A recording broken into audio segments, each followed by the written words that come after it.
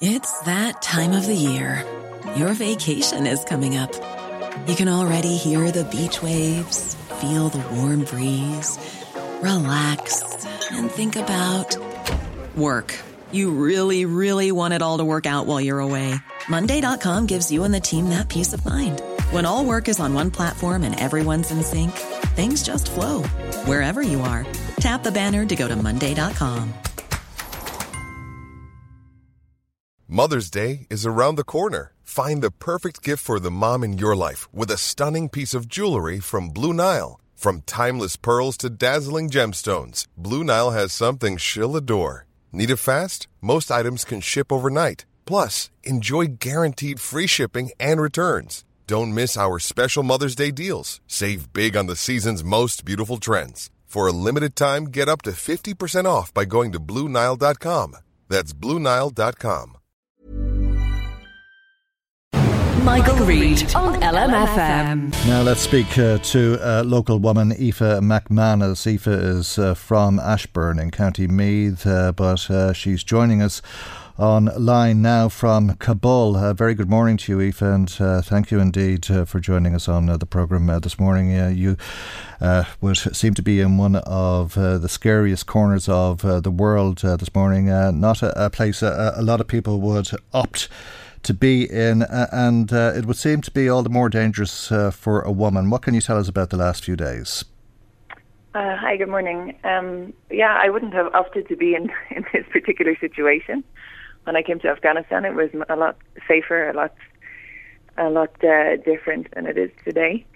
The last few days have changed everything completely. I went from being able to, be very protected and go visit people in other compounds with no issue, to the streets being under Talib control now in the last 36 hours or 48 hours.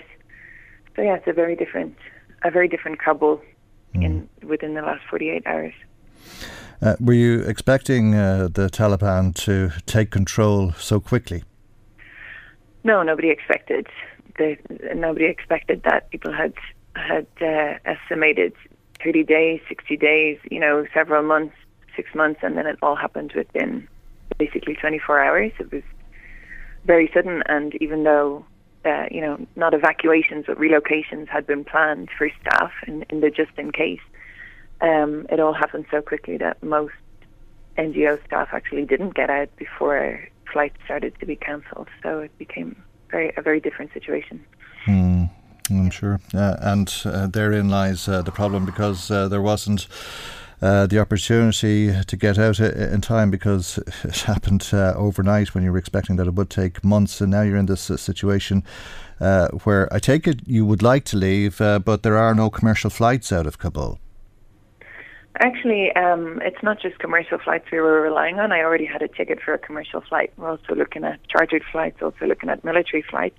At the airports, became overrun with citizens trying to leave by any means, as we've seen the videos and stuff, I'm sure, of people falling off planes and the like.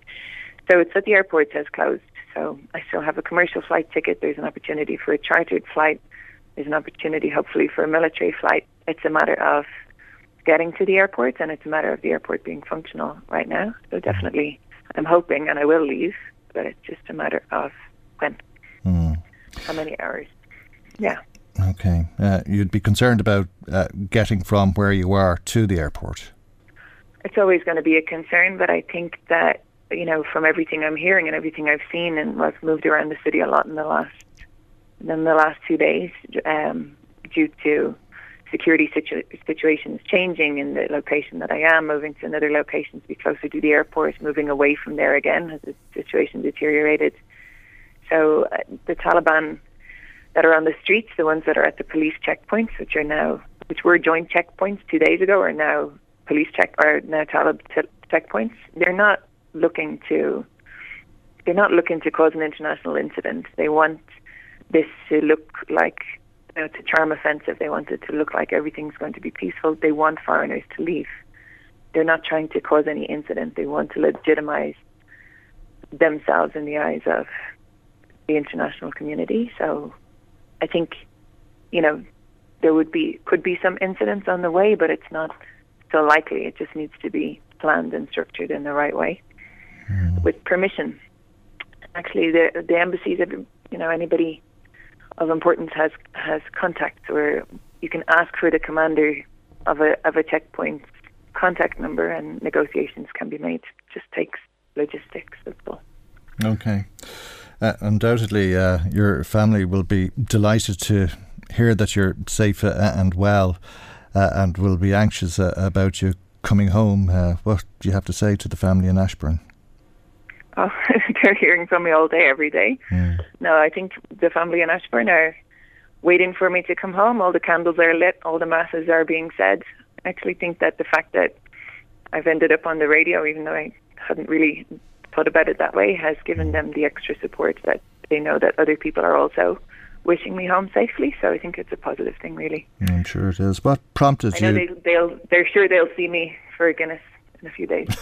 Okay, well, I tell you, given the ethos or principles of the Taliban, you're a very long way away from a Guinness or anything like it at the moment, and in a very scary part of the world, in particular over the course of the last few days. As you say, things were better when you arrived in Kabul. What prompted you to go into this line of international work? You're working in the primary education sector, and it takes a certain type of person, I take it, to go to far-flung places such as Afghanistan.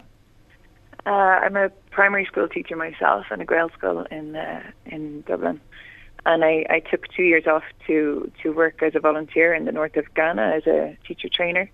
I went back to my school then, and then took some more time off to work with UNICEF in Mozambique for several years on education projects.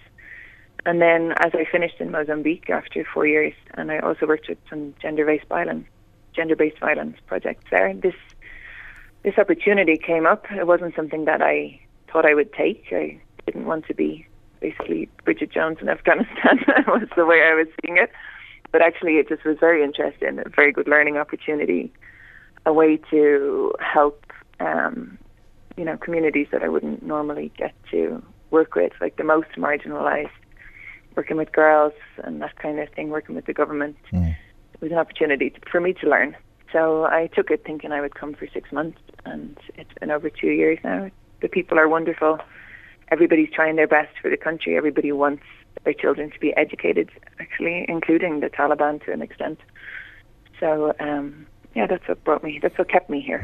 What brought me here was a series of events, and what kept me here is the people. Yeah, well, you're hoping, and I'm sure, as you say, you'll be able to get out in the next couple of days. Of course, there's plenty of people who won't be able to get out, who'll be left behind and will live under a Taliban regime, which does not have a good history. Can you tell us what the indigenous population are feeling? We can see dramatic scenes, people trying to flee at all costs, as you say, clinging onto airplanes and so on. But generally speaking, are people afraid? Are they anxious? Are they all the more so anxious for their children and the children that you work with, in particular the young girls? What future lies in store for them? I think the colleagues that I speak to, I work with several NGOs. I work mostly with national staff. I work with national staff from them, from ministry, from a lot of people around. Most are concerned for their own children. I think people think that they'll be okay. Some of them have already lived through Taliban regime. Some people in their 20s are being told by their parents, look, it'll all be okay. We've gone through this before. You were a child, you don't remember, but it'll be fine. It'll all settle down again. But I think underneath it all, there's a sense of panic. I left our compound, I think it's 2 days ago now. All the days have blurred into each other. And everybody was crying in the office. Everybody was afraid of what will change. I think the work that we do, the face of it will change. Hopefully we'll still be able to work with communities. Hopefully things will go on to an extent, maybe remotely. There's no sign of us leaving or anything, but people are really worried. And actually, in some ways, the US and Canada, and they've put out this opportunity for visas, and the British, and then it has become misinformation where everybody thinks they're entitled to have these visas, and there's this panic to get these visas, whereas the criteria for having these visas is very, very specific, and most people don't qualify for it at all. And this kind of misinformation is what has driven people to go to the airport and wait and try and jump on planes. So, I mean, there's this all will be well, we'll all be okay on the outside, but underneath a very, very uncertain, panicky situation for people. Yeah, well, I'm sure it is because it's 20 years since the Taliban ruled over Afghanistan. They're saying now that they'll ensure representation for all ethnicities, and they're keen to work with the international community, that they'll respect the rights of women and minorities as per Afghan norms, and therein may lay the concern because people will remember, as you say, when they were last under Taliban rule and women were stoned in public, whipped and hung at times. Yeah, I think as per Afghan norms is also open to much interpretation. I mean, it depends on what this province you're in, how conservative anywhere is. I mean, it's so open to interpretation. I think they're saying at the moment that nothing will change, but I think once the international community has left, things will rapidly change. But hopefully, they're almost calling themselves, now we're calling them Taliban 2.0, which we're sure is not the truth. It's the face they're putting forward at the moment, but maybe Taliban 1.2, I don't know.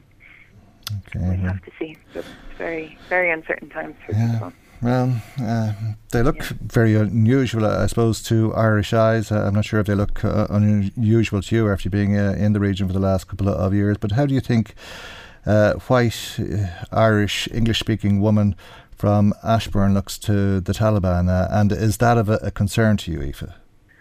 Obviously, it's a concern to me. It's what has been concerning me for the days leading up to us leaving. I'm white, I'm blonde these days, my red hair is gone, and my eyes are blue. But actually, I've passed a lot of Taliban. Taliban have seen me in the last 24 hours and have not had any issue with me. They're not looking for trouble. They don't want an international incident. I'm here with a group of people of different nationalities. I think I'm in the right group of, colleagues and friends and security and everything else I'm not under the radar, but also they don't want to harm me right now. I'm just not allowed to look anybody in the eye or say hello, which is difficult when people are near you with, in a very unusual circumstance, and they have a very different energy to everybody else in the room. But that's all will be well. All will be well. I do believe that they don't have any interest in anything happening to me or to any of my colleagues or anything else. They've given assurances basically to people that nothing's going to harm us, nothing will stop us from getting to the airport, nothing will stop us from getting out. Well, stay safe. Continue to be as careful and as cautious as you obviously are, Aoife.